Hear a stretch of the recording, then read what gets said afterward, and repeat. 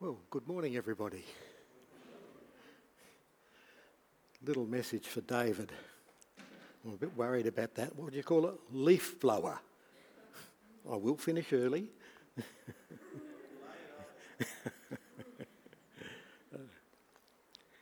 Today we celebrate the Lord's Supper and the second last colour of the rainbow. And there it is, indigo or bright blue or dark blue. But let's not get bogged down with colour palettes like you're in the paint section at Bunnings.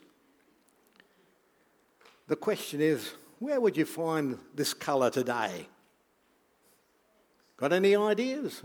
Any suggestions, thoughts? What if you're in outer space? You know, it's not called the deep blue sea for nothing. And there's very good reason for it, because water in huge quantities tends to absorb the red side of the spectrum and reflect the blue. That's why we call it the deep blue sea. But when it comes to the vertical, in some ways, sky and sea are just the same. Both are transparent. You know, air, you can see through it. It's clear until you look up and suddenly blue. Row your boat out to sea and take a glass of water and it's clear. Take another sample, no matter how far you go down, and bring it up and it's clear. But then when you look, blue. Even when you're underwater, what colour is it? Now don't get distracted, what colour is it? And then you can see the sky above. It is pale blue, and you can see a bit of a shadow there. And now I think you better get out while you've got the chance. What do you think? But the sky and the sea are not quite the same. Above the sky is light, and then you get above the sky, there is the sun, where all is light, lit up, brightness. But you go down, and the light disappears. And you're kind of left with a crushing blackness. All the better reason why God once said, look, he would cast all our sins into what? Depths of the sea. You know, what goes down stays down. What goes up, what? Yeah, come down. That's the contrast. But if water is what makes the planet blue, the question is, was this the world that God created? Or was it originally green? You know, the rainbow came after the flood. Water was the agent of destruction. It raked the earth over and over and until everything disappeared. In fact, so much water is around today that if we smoothed the earth out, we'd all be under about 3 kilometres of water. The whole earth was reshaped during the flood, with some parts of the planet sort of pushed up and others sinking under the weight of all that water. And that's why we were only left with 30% land to live on and 70% left for the sea, for the fish. And we are told in the technical level, and I'm not going to dwell on this for very long, you might have to speed read even, the earth contains enough within its crust, bound up in its mineral structure, to provide us with a whole lot more water if we need it. Back 10 times, I'm told. They also say that volcanoes today, they spew out mostly water in the form of, they say vapour, but they steam, even though it doesn't look like you see lava and smoke and dust. And that's why we have a promise in the book of Revelation where the Apostle John says, whoops, what happened? Where the Apostle John said he saw a new heaven and a new earth. The old, he says, passed away, it's gone. And then he said there's something very special about the new. There was no more sea. So again, I put it to you. The new earth, is it going to be green or blue? All that sea How many have set sail over the horizon, never to be seen again? The sea divides, isolates. John's there on the island of Patmos. The sea, nothing else. The sea, used in prophecy to represent peoples, nations, empires, turbulent, uncontrolled, dangerous. And in that context again, that promise, what does it mean? No more sea. You know, today, that sea is still with us. And how it must add to the significance of what we've been going on and on about, the rainbow. God's sign. God remembers. Never again. That's the arch across the sky that includes, well, if you can see it, a little bit of indigo or dark blue. It's a reassurance that all that water out there, we're not to fear because it's under control.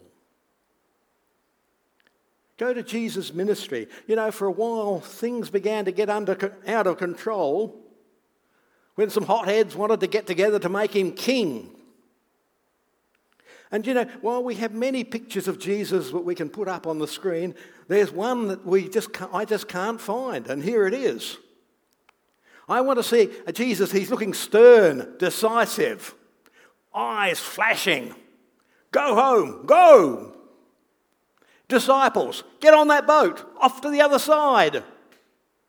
You know, it's not his place or ours, unless you want to be in something like that. Jesus left, the disciples left, but so reluctantly. You know, if Jesus was who he said he was, why not? It was just so frustrating. Reminds me of those notices. Have you ever seen them on the office walls? Disgruntled, exasperated, upset. And you know, that night they set out on that boat, they got their weather to match. Wind, wave, dark, wet, cold, miserable. All night long. Oh, if only their master was here with them right now. That's when things are always quiet, calm, peaceful. If only. And as if on cue, to meet that human need and those longings, a figure began to appear in the early morning light, walking on water. I mean, what's this? The figure then stopped, waved his arms and said, hey, it's me. No need to be afraid. Incredible. And there's Peter. You know, that is what sort of person Peter was. He can't contain himself. Lord, if it's you, tell me to come to you on the water. Would you have ever said that? Did you hear Peter correctly? Did he actually say that? Well, I heard the answer in the distance. Come. You can't get any more simple than that. Now, I guess to the secular world this already sounds weird. Well, it's going to get a whole lot worse because you know what Peter did then? Put his hand on the side of the boat, put his leg up and got over the side, put his foot firmly on the surface of the what? Water. Got his other leg up, put it over the side of the boat, took his hand up, bent upright, and there he was standing on the water. Peter walked on the water and came towards Jesus. Yes, looking unto Jesus, Peter walks securely. As long as he looked, he walked. This is the promise that comes with indigo or dark blue in the rainbow. The agent that destroyed the earth, we can stand on it. It's the promise of the kingdom. Looking unto Jesus, it happens. But it requires 24/7 every second of every minute of every hour, as long as life lasts. As long as Peter looked, oh yeah, you know what happens next. He sank. In this incident on the sea, he, Jesus, desired to reveal to Peter his own weakness, to show that his safety, his only safety, was in constant dependence upon divine power. And, let's read another quote. It says, those. Now we're not talking about Peter. Who are we talking about now? Who are the those? Oh, yes. Who fail to realise their constant dependence upon God will be what? Overcome by temptation. See those two words repeated. Constant dependence. Let go even a glance and what happens? This morning, driving here, I was running late. And immediately, with all this buzzing through my head, I immediately had to say, Leith, you're walking on water. You're not getting impatient, because what happens? As soon as you get impatient, what happens? Start floundering. This is walking on water. Ridiculous! But that is the Christian life. Walking above all the ups and downs, above all the turbulence that defines the world, this world. God made man, all of us here today, to have dominion of the earth, the whole earth, not a measly 30%. And here it is, all of it. Look at it. Just as God has promised, never again. Never again. However high the waves, however violent the storm, we walk by faith, we walk the kingdom. Noah floated, but we walk. And the measure of this promise today is the measure of our inadequacy to be able to step off and step onto that kind of a surface. Water. Constant dependence. As for walking, well, what does that mean? Well, walking involves two principles. We're getting into a bit of physics again this morning. Sorry about that. You need two fundamental principles. One, gravity to hold you down. Here it is. The other, friction to grip the surface. Those two forces complement each other. They do not compete with each other or contradict each other. They complement. They work together. And in the spiritual dimension, the same two principles, law and love. We keep God's law in a kindly, considerate way, always. We love always in an upright, principled manner. And the enabling power comes to us as we look to Jesus. Jesus walked. Peter walked. Who else walks? Every one of us here this morning, do we not? But in walking, is it kind of like bobbing around like a cork on a surface that's like this? Well, that was the picture I once had until I had to be corrected. And the correction came from some words in the book of Isaiah. It says, the path of the righteous is level. And it's level. You don't need to look at your feet or look around. It says, the upright one, make the way of the righteous, and to reinforce the point, smooth. Smooth.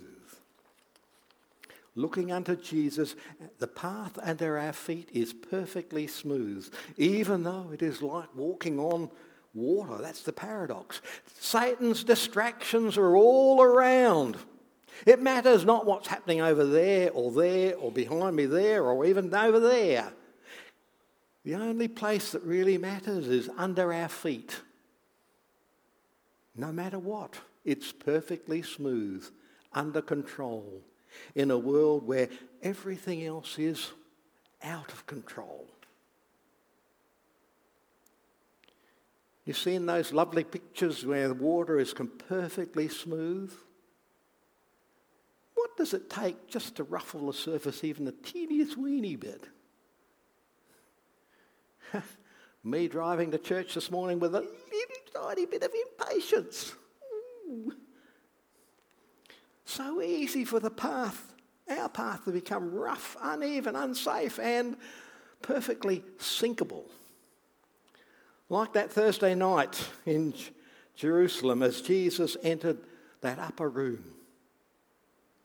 Jesus was looking forward to this because, well, it was going to be their last meal. But no, what happened? There was turbulence, there's rivalry. Oops! So before anything else, Jesus had to take a towel and a basin and begin to wash their feet and their hearts. And as we got quoted up there now, in washing the feet of his disciples, Jesus gave evidence that he would do any service, however humble, that would make them heirs with him of the eternal wealth of heaven's treasure. Jesus used water, washed their feet. But what happened with all the sin that was cluttering those disciples at the time? Where is it now? Somewhere at the bottom of the sea, out of sight, gone forever. Maybe there's one thing we can say about all that water that's down here. There's plenty of it. There's plenty available. Jesus was getting these men ready. And while they didn't know it, or quite know it at that moment, they were about to be given a commission so big that was going to cover the whole world, all of it. They were there going to proclaim the kingdom, to live the kingdom.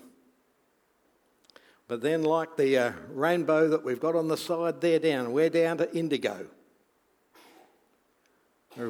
Let's say today's service is a reminder that we've got to start right up the very top. Red is the colour on top. For it's only through the body and blood of Jesus Christ that we can enter through the door into his kingdom. And then once we get down to that indigo, into the rough sea, into the real world, we only need to hear one word. And that's the one word you can take today from this message. And that one word is come. Let's bow our heads. Dear Father in heaven, thank you for so many of these symbols that remind us of your grace, of your salvation, of the fact that we can indeed have victory by looking to you, to taking that every step we take forward can be in your power and strength, and that we can indeed live the life of an overcomer in a world that's out of control. For this, Lord, we come now to celebrate your table. In Jesus' name, amen.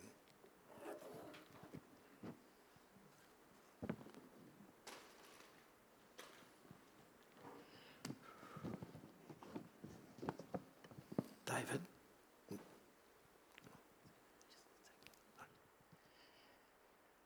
It says in the Gospels that Jesus Christ met with the disciples, and it records in Matthew that he says to them, take this bread, this is my body. And then he says, take a cup and drink of it because this is my blood. And in Luke, it records that Jesus says, this is the cup of the new covenant in my blood. And it's interesting to note that in the Old Testament, Jeremiah was spoken to by God. And God said to Jeremiah that a time will come when I will establish a new covenant with people, and I will write on their hearts and on their minds the law of love.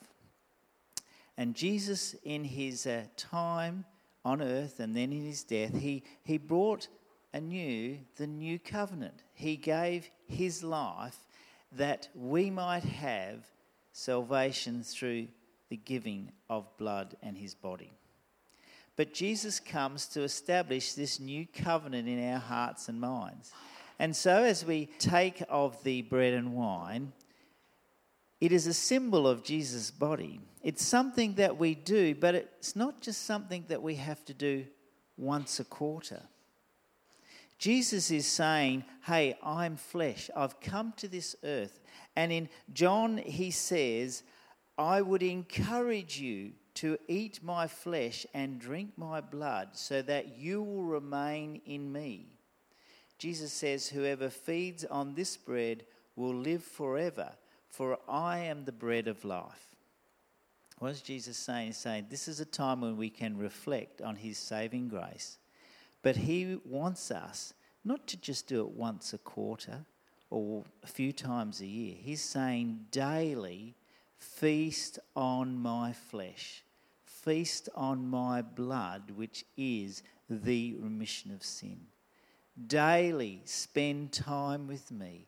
Daily invite me into your life so that I can establish that new covenant in your life where I will write your law of love upon your hearts and upon your minds. It says then that Jesus, while the meal was still going, got up and, as Leith has just said, took the bowl and washed the disciples' feet. And he said to the disciples, do you know what I've done for you?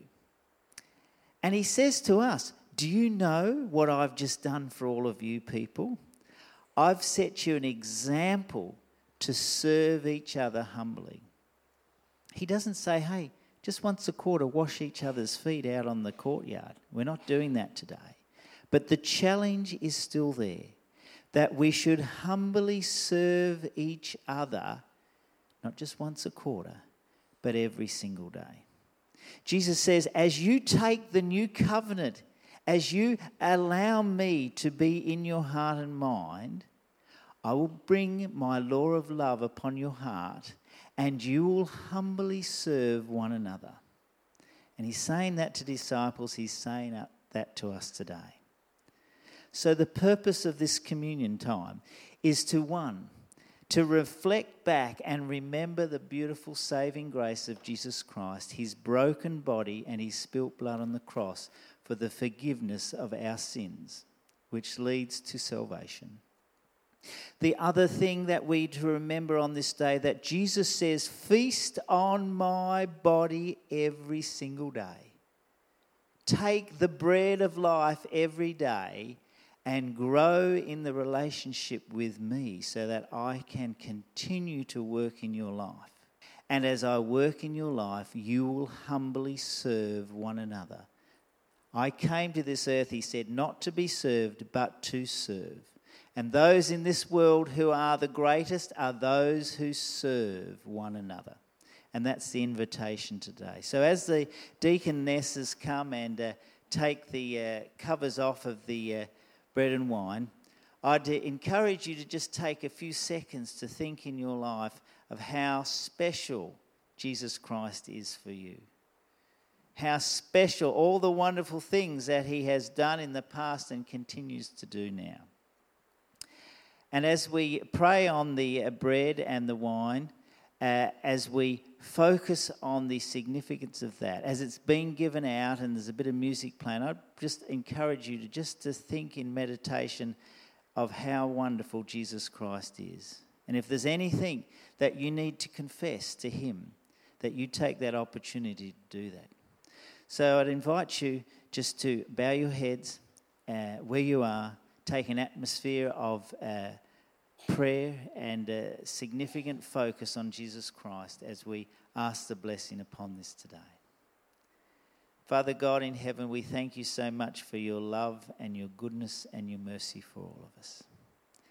Jesus, we just want to say this morning as we reflect back on what you have done, we just want to say a big thank you.